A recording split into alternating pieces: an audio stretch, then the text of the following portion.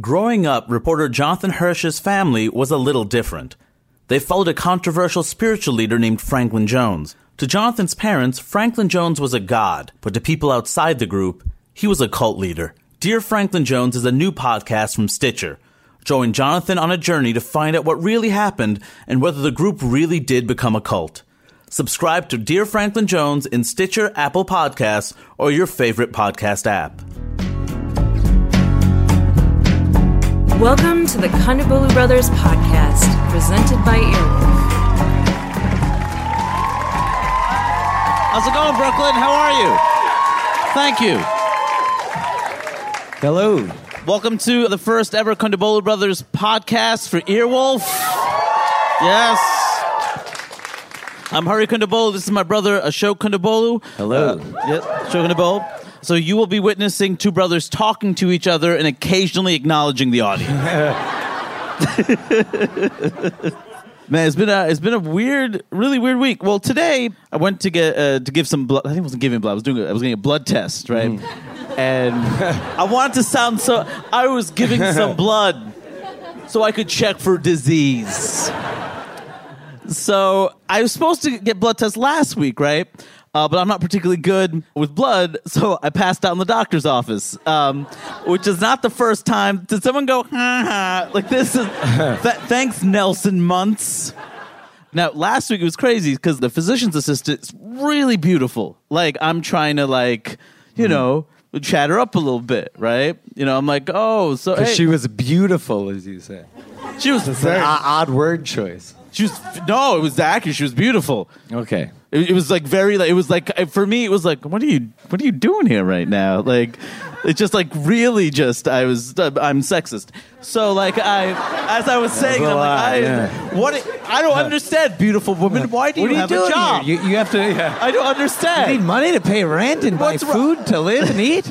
She looked Indian, so I'm like, hey, so are you Indian? She's like, no, I'm Irish and Trinidadi, right? So I'm like, all right, that's basically Indian. And so I was like, oh yeah, I've been to Ireland. It's very green. So I was using all my Ireland info, like everything I had learned from my trip to Dublin. I'm like, it's green. And we're just chatting and stuff. And then I told her, I'm like, look, I'm not too good with blood, so like let's just keep talking, you know? And she puts the needle in, there's a prick. And so we're just talking, and, I'm just like, hey, so did you grow up in New York? Yeah, I grew up in Queens. Oh, I grew up in Queens too. We're just doing the whole thing. I'm like, oh, we have so much in common, right? Like, I'm Indian, she looks Indian. Right. We both like, grew up in Queens. Take the train.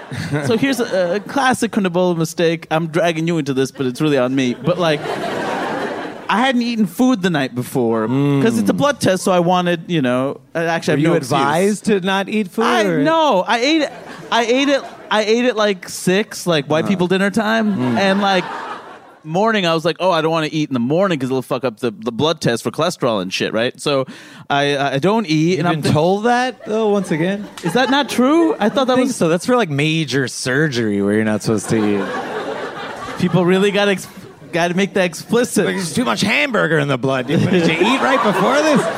It's all fucking hamburger in here. And then I'm like, all right, I feel good. It's over. And she's like, uh-oh. And I'm like, oh, that's not good. So I'm like, what happened?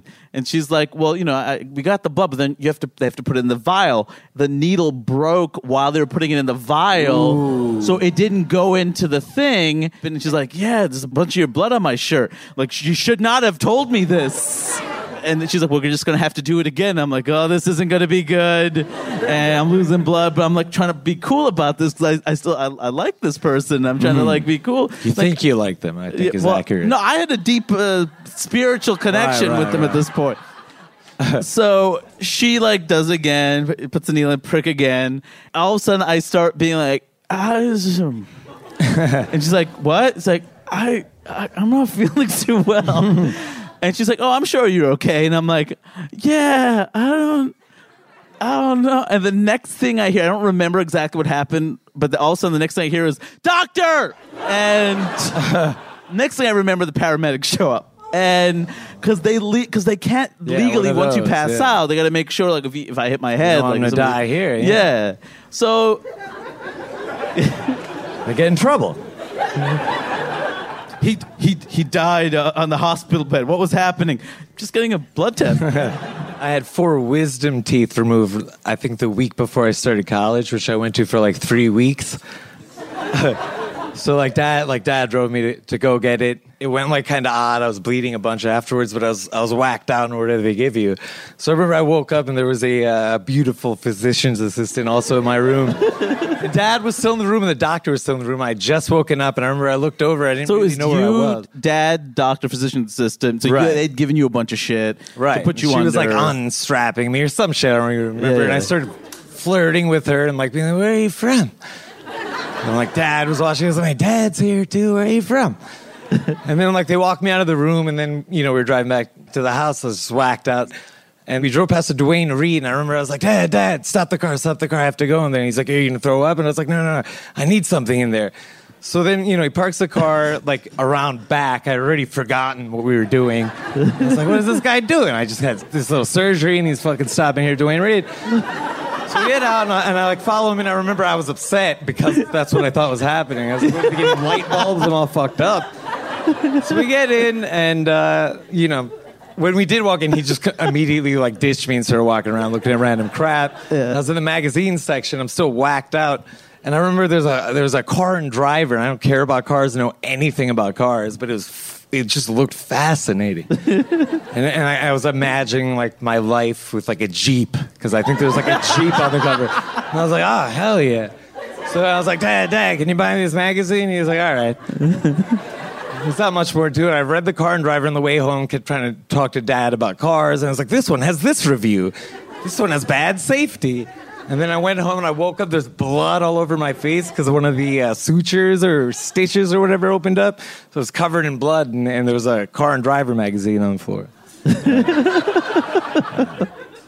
So like, clearly, neither of us are good in hospitals, and so this last week, my mom had knee surgery. She was getting knee replacement surgery, so she didn't have a roommate in the hospital. So if you're not a patient, you're not allowed to sleep in the bed. You're not even allowed to sit on the bed. No, with who you're visiting. Yeah. Which is ridiculous. There's no one there for 5 days. So what I would do is like fall asleep on that bed, and then around like 6 a.m, before the nurse supervisor would show up to check on Mom, I'd sit back in the chair and pretend I fell asleep in the chair, as if like, oh, clearly all the sheets have been moved, but okay, right. Spending 5 days caring for another human being and not thinking about yourself, real new. Sucks, real yeah.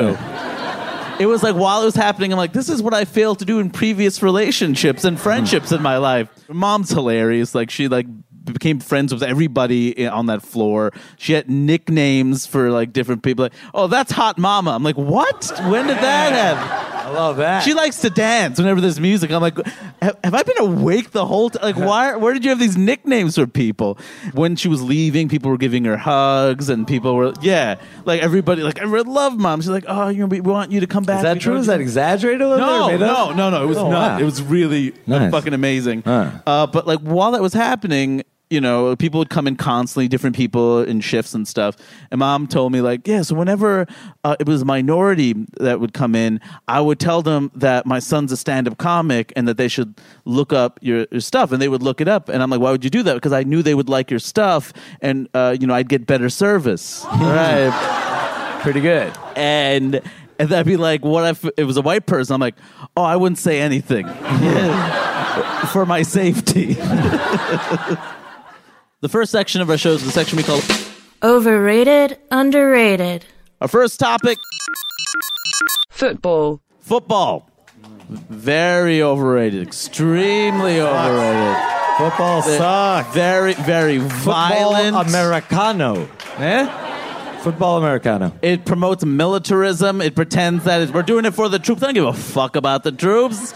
They this fake idea of American. There's tons of racism. Like the players are the most disposable, right? They get replaced more because the rosters are so big. Making hot dogs in parking lots. That's like a thing that's celebrated. Yeah. Who the fuck cares about that? Yeah. Very like strange. shit. What's that called again? Tailgating. Right? That's what that is, right? Yeah. Very The stupid. hell is that shit? Yeah. Oh, we're going to have a real party before. What are you going to do? We're going to go outside in the parking lot and take some grills out. Paint our faces and scream and drink beer out there. Yeah, it's stupid. Yeah, it's garbage. Real garbage. And the general sports thing, being obsessed with these people you don't know and, like, this was my team, it's just some corporation, it's corny and dumb. 50-year-olds obsessed with like 20-year-olds and 19-year-olds, and everyone thinks like huge sports fans always feel like they know everything and that they should be the coach. But when it comes to things like politics, they're like, well, I'll leave that to the professionals. It's the same shit. I always liked often in sports, like it's so different because people are, socialism's terrible, communism's terrible, we're a capitalist system. And as soon as their shitty small market team starts losing, they're like, it's just not a fair system. Like like Kansas City Royals can't compete. We just don't have enough money as the Yankees. We should distribute the wealth a bit more so our team can get some free. It's like, all right, you hypocrite. It's not like I hate the sport of football. Just the whole concept. The stopping and starting, the huddling, the secret plan. Yeah. Fucking boring. And it's video games suck. It's kind of the same thing. Okay, all you're just gonna stand there to make sure I don't get beaten up, and you're gonna get your heads bashed in. You two run. You stay here. That's basically it. At the end of the day, and that's another thing. Football is not gonna last forever because of all the CT, the brain injury stuff. Yeah, good. Like all these people are dying like when they're 47. Like this is going to disappear. Yeah. It's fucking evil. It's a moral quandary to watch the game, support the game. But I still enjoy the sport of it. I don't like all the other. I know it's weird. I don't like the throwing and the catching. The catching. The running. You can go anywhere for that. They do that in almost all the other sports, too. You like the shape of the ball? Is that what it is? But there's something about there's someone trying to hurt me. I gotta run. There's something very animalistic. So you like that brutal, horrible aspect of it. And I know it's wrong. Yeah, I do like it, even though I know the impacts are terrible, right?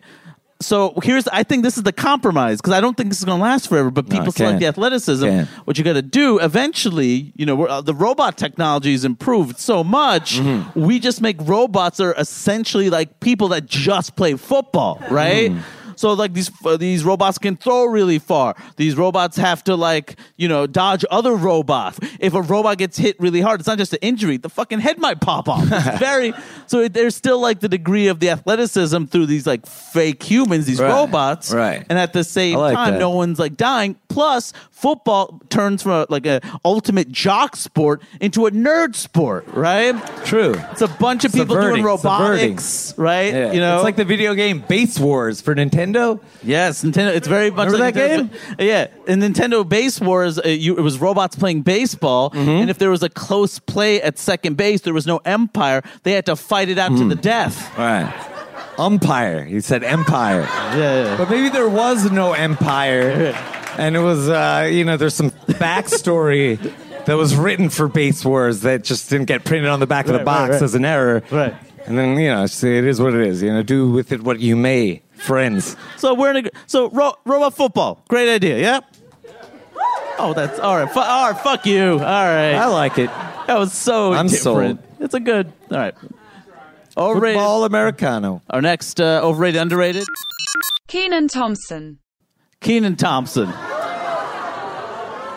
Kenan Thompson is underrated, underappreciated.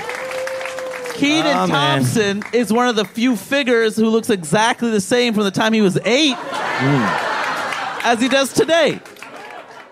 Like he spans my lifetime, and he's always there in some form or another, just smiling. He's consistent. He's been there in SNL for 15 years. Consistent with what? With being Kenan Thompson. Moderately funny, limited range. Screw you. I think you've confused him with Kel Mitchell. Oh, now I've divided the audience. Look, Kenan Thompson. Okay, it's SNL. He has to deal with like racist ass Lorne Michaels. That he should have points for. Fair enough. Like, hello, Lorne. Hey, how's it going, Tracy? It's Kenan. Like, that's all right, Tracy. Maybe if you write some sort of tell-all or something afterwards. Right now, I don't Kenan Thompson is like a black shepherd. Not that this is a meritocracy, but he's been lingering so long on the show. Is he lingering? He's really that good to be doing something else. He's the cement of the show. He keeps that show together. Like Black Jeopardy, the host of Black Jeopardy, he's fantastic as that. He does that. What was that one where he just they just dance? The weird James Brown kind of. Yeah, like, what's with that? I found that to be weird. What's it called? What's up with that? That's problematic aspect of what's up with that? Yeah. What's the problematic aspect of what's up with that? It's a sketch where stupid. They have the dancing and white people are like, look at this friendly, goofy guy. There's something weird about it to me. I don't care for it. I think you're bringing in race into this because you know I'm right about Kenan Thompson. So you're like, oh, what angle can I use to deflate Hari? Oh, there's something racist going on. I would do that, but I'm not. I just don't think Kenan Thompson's that funny. That is an absurd thing. Kenan Thompson. I don't think if I was in a room with him, I'd get much out of it. I don't think he'd make me laugh in the room. Well, it's not my only criterion, but it's a big one. I agree with you. If I was hanging out with Kenan Thompson, I don't think it would be very enjoyable. But he's a professional. That's what I care about. I didn't say it wasn't. Might be enjoyable. I just don't think it'd make me laugh. I'm not enjoyable like a in a room. Fun guy. Like, what does that have to do with it? No, I'm saying Kenan Thompson is extremely underrated. Limited range. I don't think he's overrated because he was he was rating Kenan Thompson that. I think he's properly rated. I don't think he's that great. That's just me. All right. And I'm right. All right. Next, overrated, underrated. PCs. PCs are very underrated. Like, majority of the world uses PCs. It's so fundamental to so many people. Can't afford Macs all over the world. They're cheap. They're cheap. Easy to pirate software on. Right. Very important, especially in developing world. Like, you can't pay for all this shit every year, right? Yeah, it's nutty. All the proprietary crap on the Mac stuff. Right. My fondest memories with my first computer at 386/25. Dawson had a 486 with 3.1. We had an HP LaserJet 4L. Still remember the day that came in. Windows 95 with the crazy new GUI. That was a nutty time. But then I was forced to get my first Mac in 2009 because I had to have something that the people that I was working with could use to edit and stuff. Felt very guilty about it, but then they're really good. Yeah. I like them a lot. They work real good. Yeah. It's very hard to get a virus. Yeah, they look beautiful. Yeah, but so it's not bullshit. Macs are better. It's not to say Macs aren't better than PCs, but PCs take all the shit when they're actually more important, right? They're very they're basic. Look, they're disposable razors, right? Essentially, except with really important information, and I have no idea how they work. Right. Speaking of, remember whenever I thought this is how I thought the computer would work. When the computer was really slow, what I thought was, there's just too many files on it, so I would just delete random files that I thought were slowing it down because I've never heard of an exe file, right? Ashok would flip out what just happened to the computer? Why did it shut down? Anyone who knows anything about computers knows that's impossible because you couldn't just delete an executable file, especially if it was open. You delete a lot of text files, like the sysini, winini, the initiation protocol file.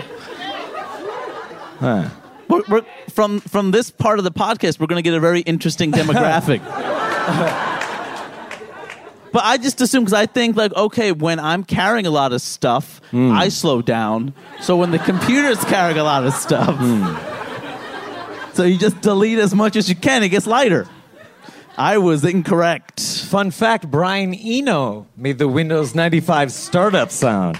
That pleasant sound. Did Brian Eno make anything for Macs? I don't think so. There's no joke there. I don't think he made any of the stuff on the Macs. But they're underrated is still my thing, though. It's some real classic shit. It's like with Androids. People are you have an Android. What are you, poor? Well, it's like that. It's all bullshit. There is some element. Windows phones suck, though, right? I actually had a Windows phone 5 years ago. I got it for free. I liked it a lot. I lost it. Yeah. I lost it in a van. If Macs became more affordable, then would PCs eventually I don't know enough about how computers work anymore. I'm out of the game. But is part of the appeal to Macs is that they're like exclusive in some way. There's like a price threshold, right? Like PCs are great too because it's like they don't switch up. Like, okay, you can't use that kind of plug anymore. We got rid of that last year. You can have brand loyalty to a PC, and no one has brand loyalty to Windows. Right. It's just like I don't have that much money, and I'll get this thing. Or if you know a lot of people one's like, I'm a Hewlett Packard guy, not a Dell guy. Like no one's like, yeah. A lot of affection for the PC. A lot of affection. Yeah. What's the last one? Therapy. Therapy is underrated. It is unbelievable. I'm a much better person than I was before I went to therapy. I feel like it's somebody it feels like a mix of like confession and talking to a really good friend and a doctor. I like the idea of a conversation where the other person just listens and doesn't talk very much. I like the idea of someone who knows, like, who holds you accountable. Because people say things and your stories change and you justify things. And it's like, well, 6 months ago you said this. I'm like, fuck, you're right. I did say that.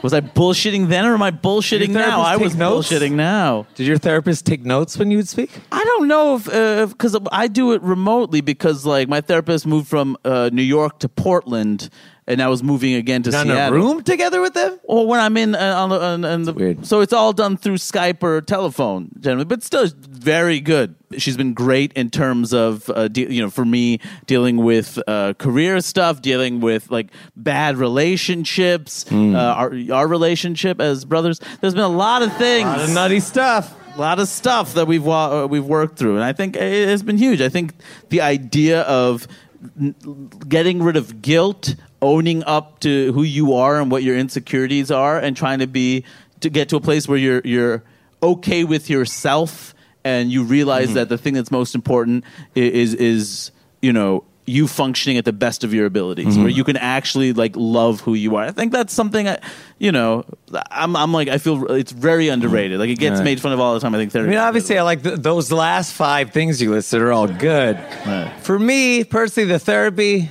hated it. Tried it like 3 times. I don't have like a private life. Like I'm not a private person, rather.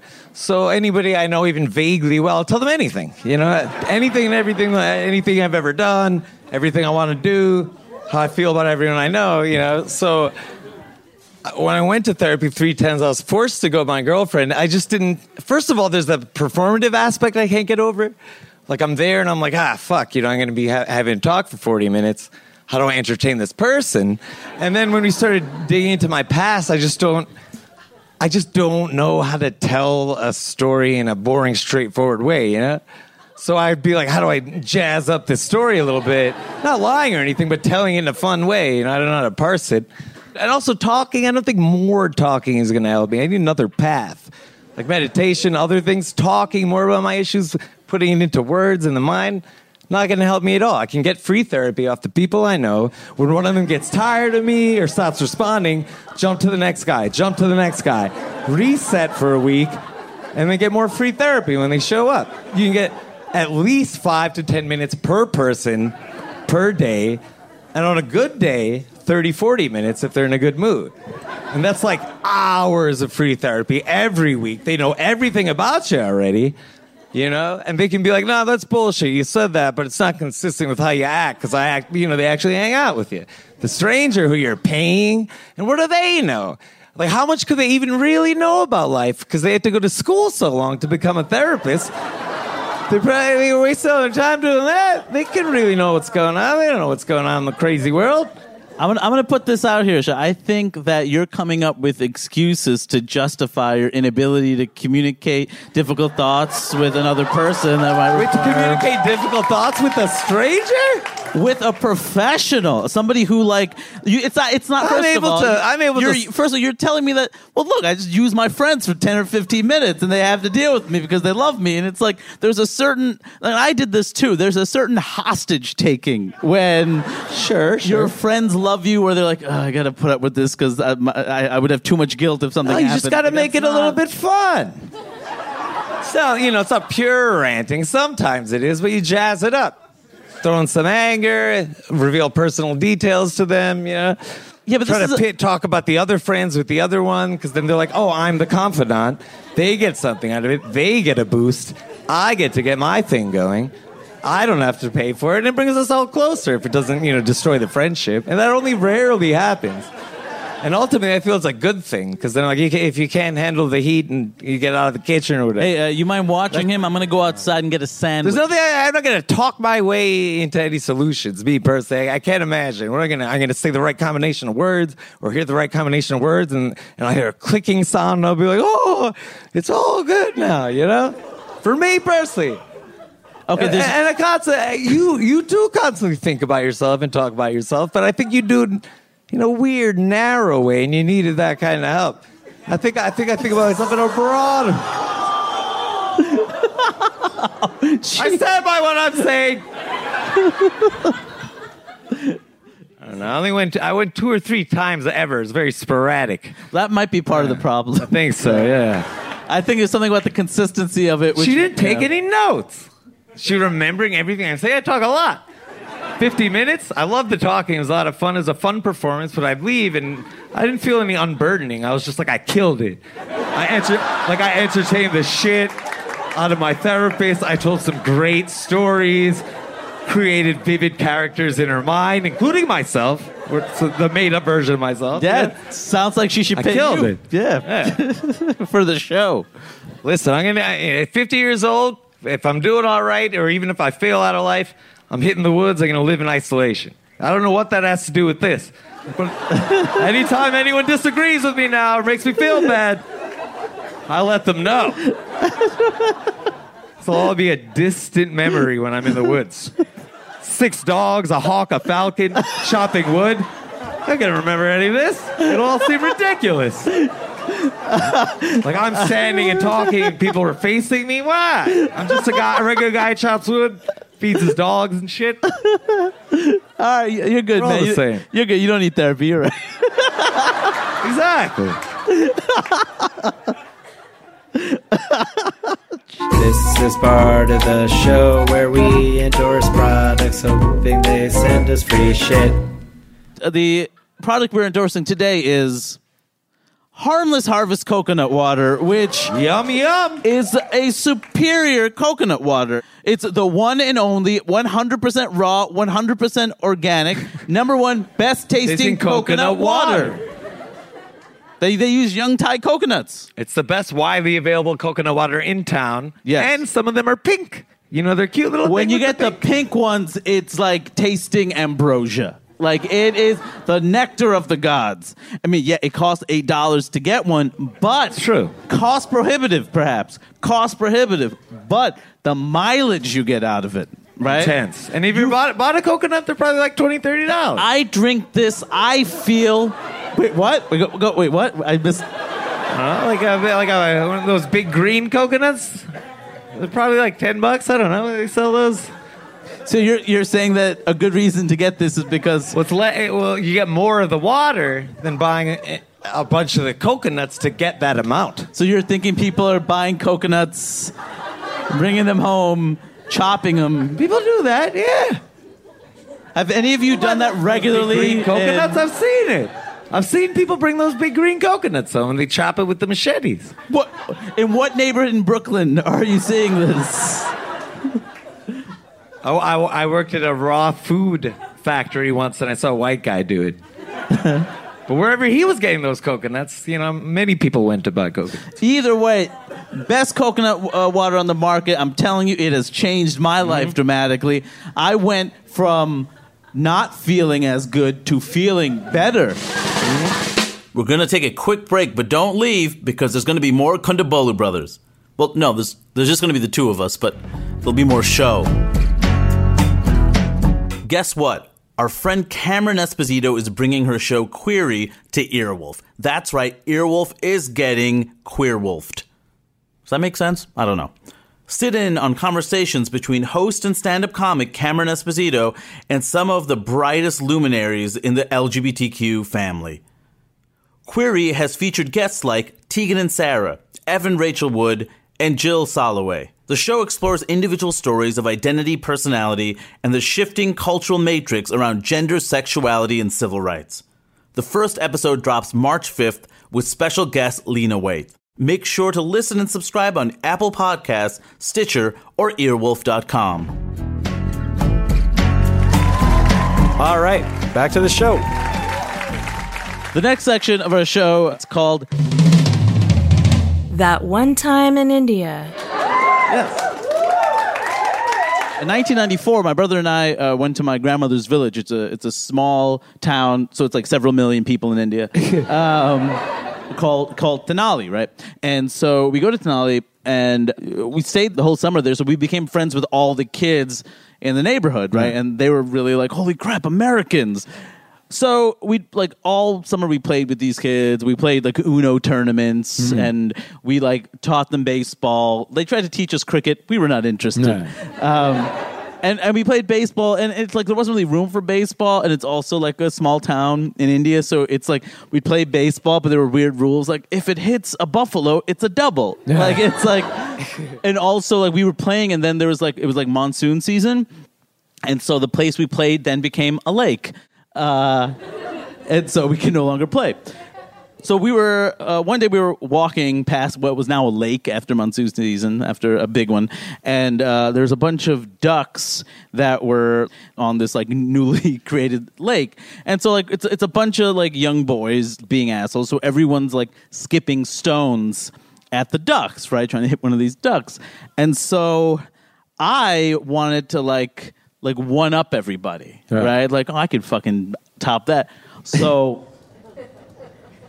I took a brick and I chucked it, and I have never had good aim except once I hit a duck square in the back.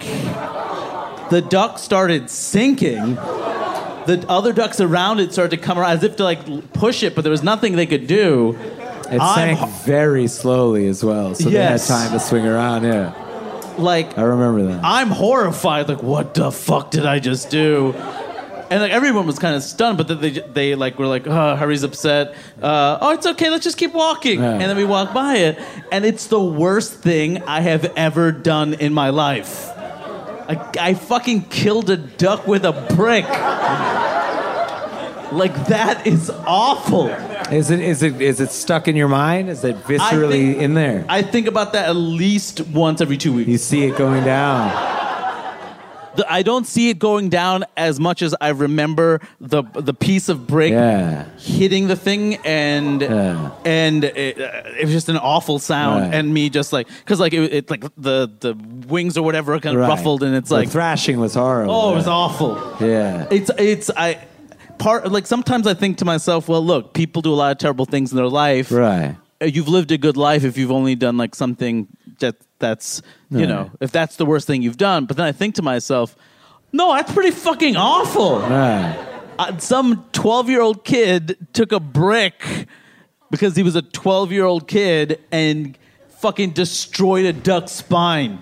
He didn't seem to have made anything bigger of it either. Like, oh, I committed an act of brutality against this duck. Maybe I shouldn't later that night eat the dead bodies of chickens and goats because I see that, you know, it's wrong now. Because it made me feel bad that I witnessed killing this duck and because I killed it. You know, but now here I am, a coward, buying, you know, prepackaged body parts of animals that I'm not killing with my own hand the way I killed that duck, so it's fine. Because somebody, you know, these were mass, you know, grown and slaughtered in a factory somewhere and prepackaged for me, and I don't have to, you know, see it sinking and all its friends rallying around it. So in that way, it should have sparked a change. I'm just saying, if you wanna make amends, even now, late in life. And that ends our segment, That Time in India.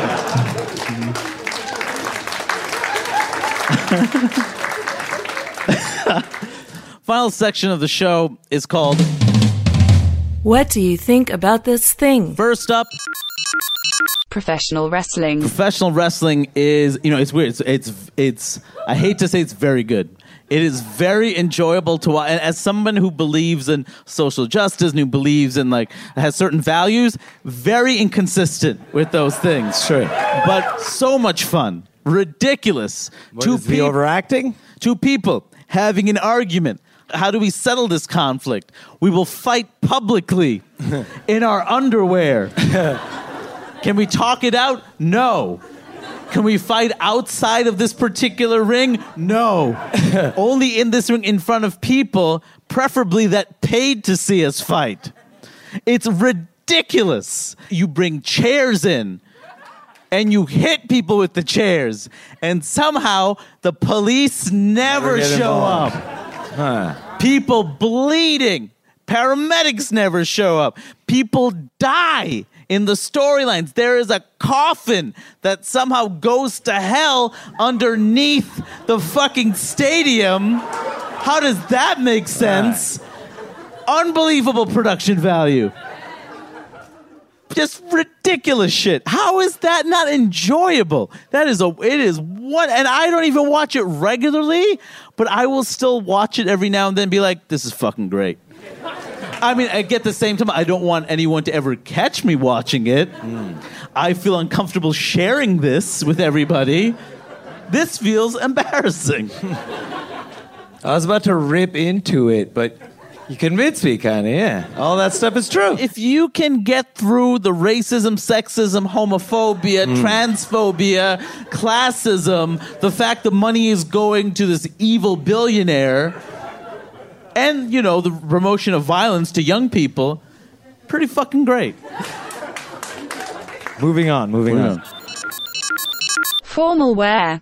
All formal wear, like Western formal wear and suits being like the standard way to dress, like in Mexico. I hate that. It's all crazy.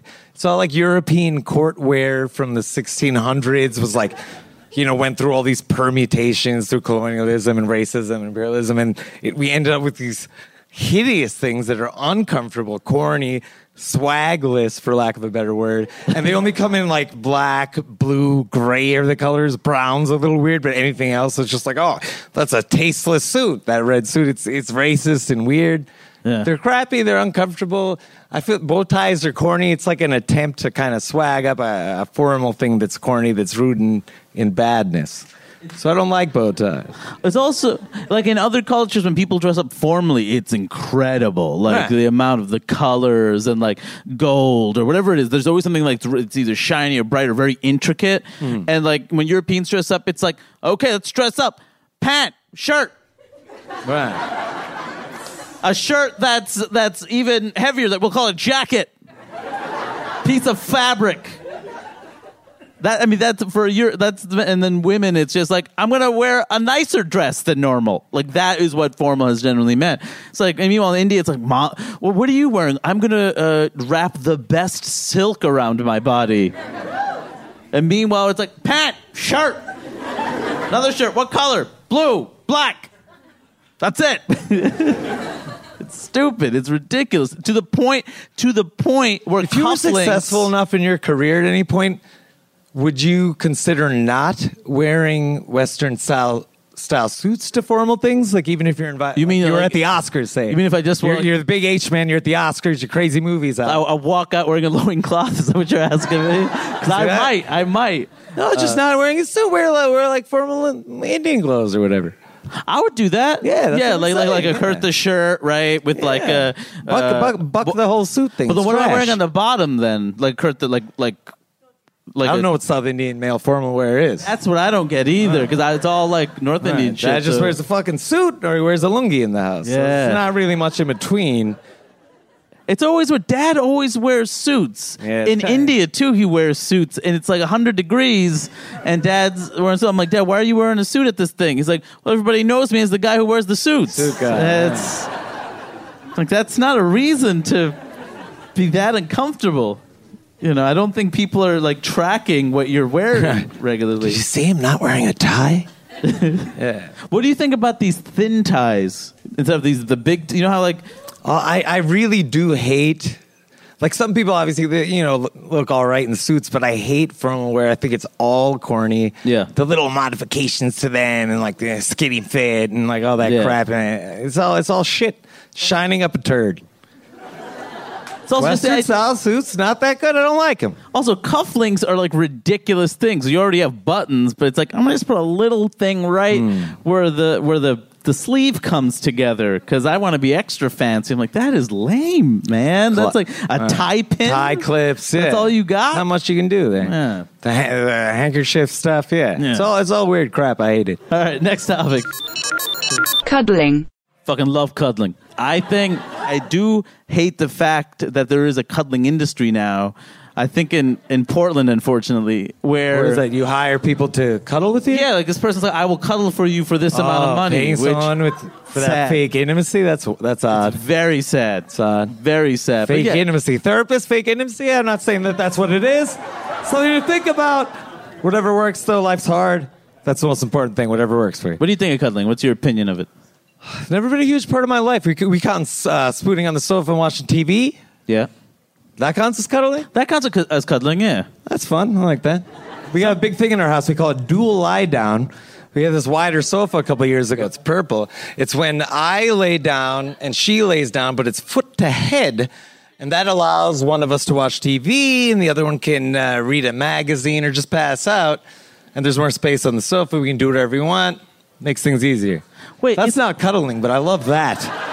Because you're sharing heat. We call it share heat. We like to cuddle under the blanket, get under. We like sharing heat. We're sharing heat in the winter. That kind of stuff I like. Yeah. But that was odd. But it's just never been a big... I've been in a relationship for like 9 years now, and the cuddling it usually involves the talking, right? Yeah. Yeah, we don't talk like that in that way. What do you mean? Like, we don't like having long conversations about things without any sort of media on a screen around, or if we're walking around. Yeah. But after 9 years, it's like, what am I going to talk about? The stupid shows and crap I want to make and dumb ideas. And then when she talks about, like, all that journalism crap, I'm like, I don't give a fuck. And then before that, I think I was too insecure to get into a big cuddling things. I'd always squirm off or smoke a cigarette or something. Yeah, so it's just I don't know much about it. This is weird. This makes me feel now. I feel like in this context of this show, this sounds like it's coming right out of the therapy thing. And I know people are thinking that. Yeah. This maybe essentially is an maybe intervention. They're right, actually, is what it is. Well, maybe it was the therapist because she should have asked me random questions like that. Yeah, and taking notes. Yeah. Matt, while you were saying the thing I was like fixed on was you've been together for 9 years. Like, how am I? Like, I'm not saying that. I'm not saying that you don't have your shit together. I'm just saying I have my shit together. Like, I don't understand. You don't understand why you're not winning in love? What don't you understand? Well, like, first of all, like, I feel like I have this body, which is great. Like, it's very... Fuck you for not clapping. Because you might think, well, you're not particularly in shape. Yeah, well, why does that matter for cuddling? Like, you're talking about... My body heat is nuts. You emit a lot of heat. I emit a great deal of heat. Wow. Now's your time to strike, baby. Look, it's cold out. I'll tell you right now. I'm not summer hot. I'm winter hot. In the winter, I'm the one. I had every major relationship I had. I don't know if this is a normal thing. Every girlfriend I had would take their feet and put it on my stomach for heat, and then I would start screaming, "Stop it! Stop it! I don't like it!" And then they would say, "Shut up!" And it was weird because both major relationships, very different personalities. The foot thing was consistent. Very bizarre. Very bizarre. And so you envy me for being in a long-term relationship? Is that what's going on? I thought envy. It's more curiosity. Like, I think Like, how did you pull it off? Like, because I don't understand why, like, maybe I travel a lot. I just don't get, like, I just have all these winning traits, and I just don't understand. I believe in the idea of romance. I believe in the idea of meeting another human being. That's the problem right there. You're pedestalizing this romantic love crap they're peddling. And as much of an idiot as I am, I feel like I'm emotionally mature in ways that you aren't. And I don't chase after the intensity of fresh love, And that's what you're calling romantic, that you've been brainwashed by some stupid crap you saw when you were a kid, maybe, or a teenager, and now you're chasing after that. What day is it today? It's Friday? I don't have my next session until Monday. Because that's a shame. That's a shame right now.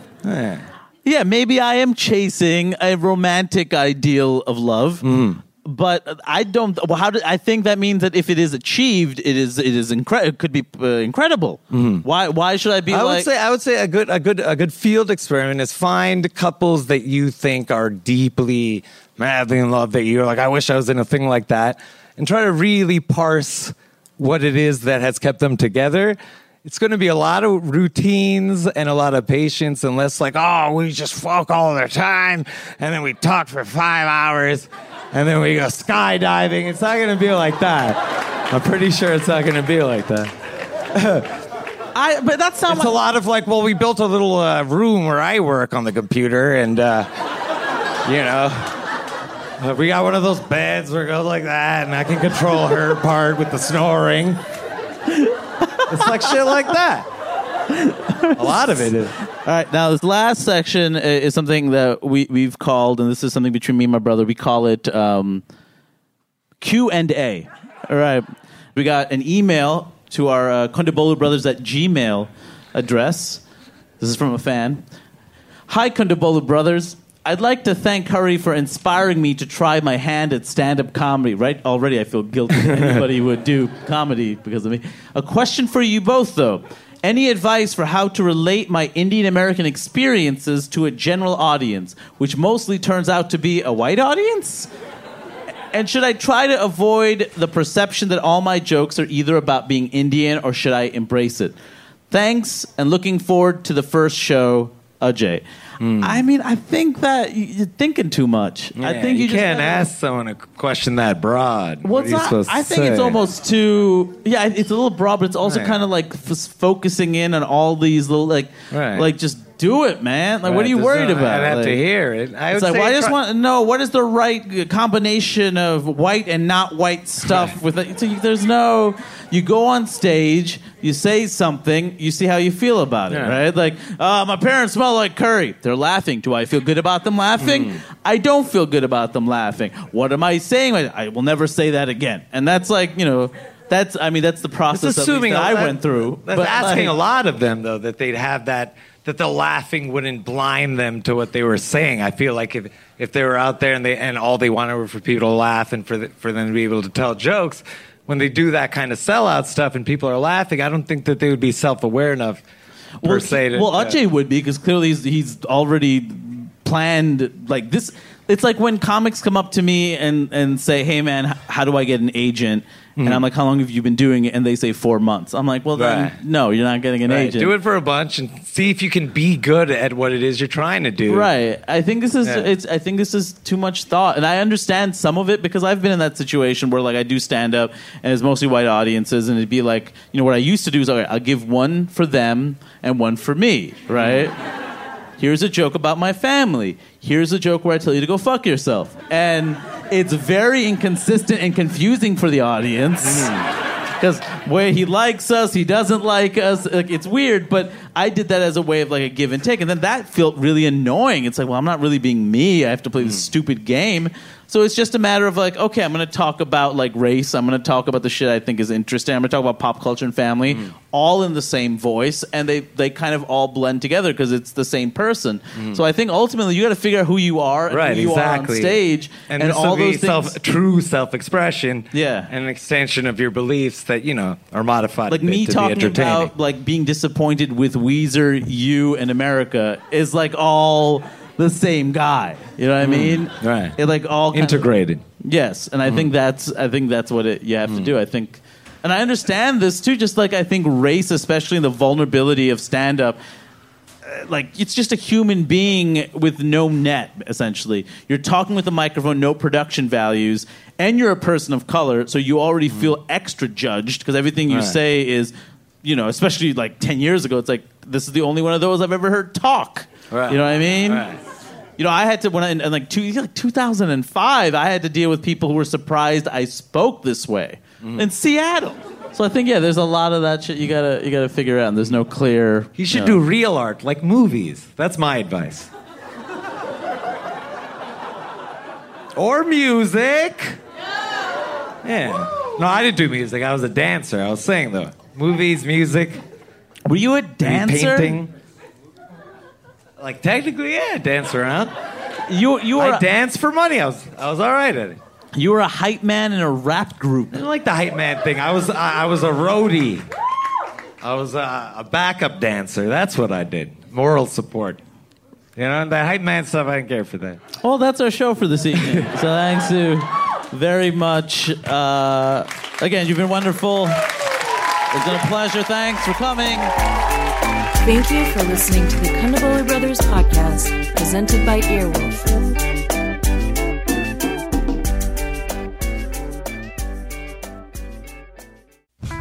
Hi, I'm Cameron Esposito, and I am so excited to bring the latest season of my show, Query, to Earwolf. That's right, Earwolf is now Queerwolf. On Query, I've interviewed some of the brightest luminaries in the LGBTQ community. That's what it is. It's like a hour-long chat show, like a WTF, with me and another queer guest. I've had musicians Tegan and Sarah Quinn of the band Tegan and Sarah, actors like Jeffrey Boyer Chapman and Evan Rachel Wood. I've had Transparent creator Jill Soloway, activists like Madden Lopez. The season premiere is out now with special guest Emmy winner Lena Waithe. Listen and subscribe to Query today on Apple Podcasts, Stitcher, or earwolf.com.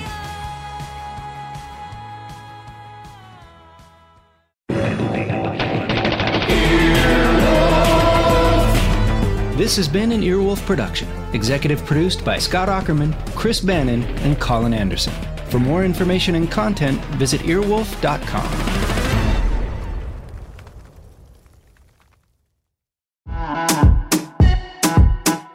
Dale, y'all! This is Tony Rodriguez. This is Carlos Santos. This is Riza Licea. And this is Oscar Montoya. When our powers combine, we are Spanish Aquí Presents. We have a brand new podcast here on Earwolf, bringing you the best of lo mejor of the Latinx comedy. Join us every Tuesday as we chat about what's going on in our lives, Latinx culture, and ¿qué es lo que?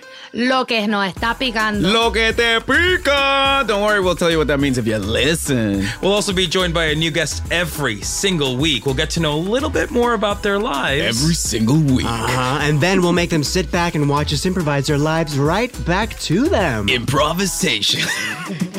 Spanish Aquí Presents premieres July 16th. Subscribe now in Stitcher, Apple Podcasts, or wherever you listen. O donde sea.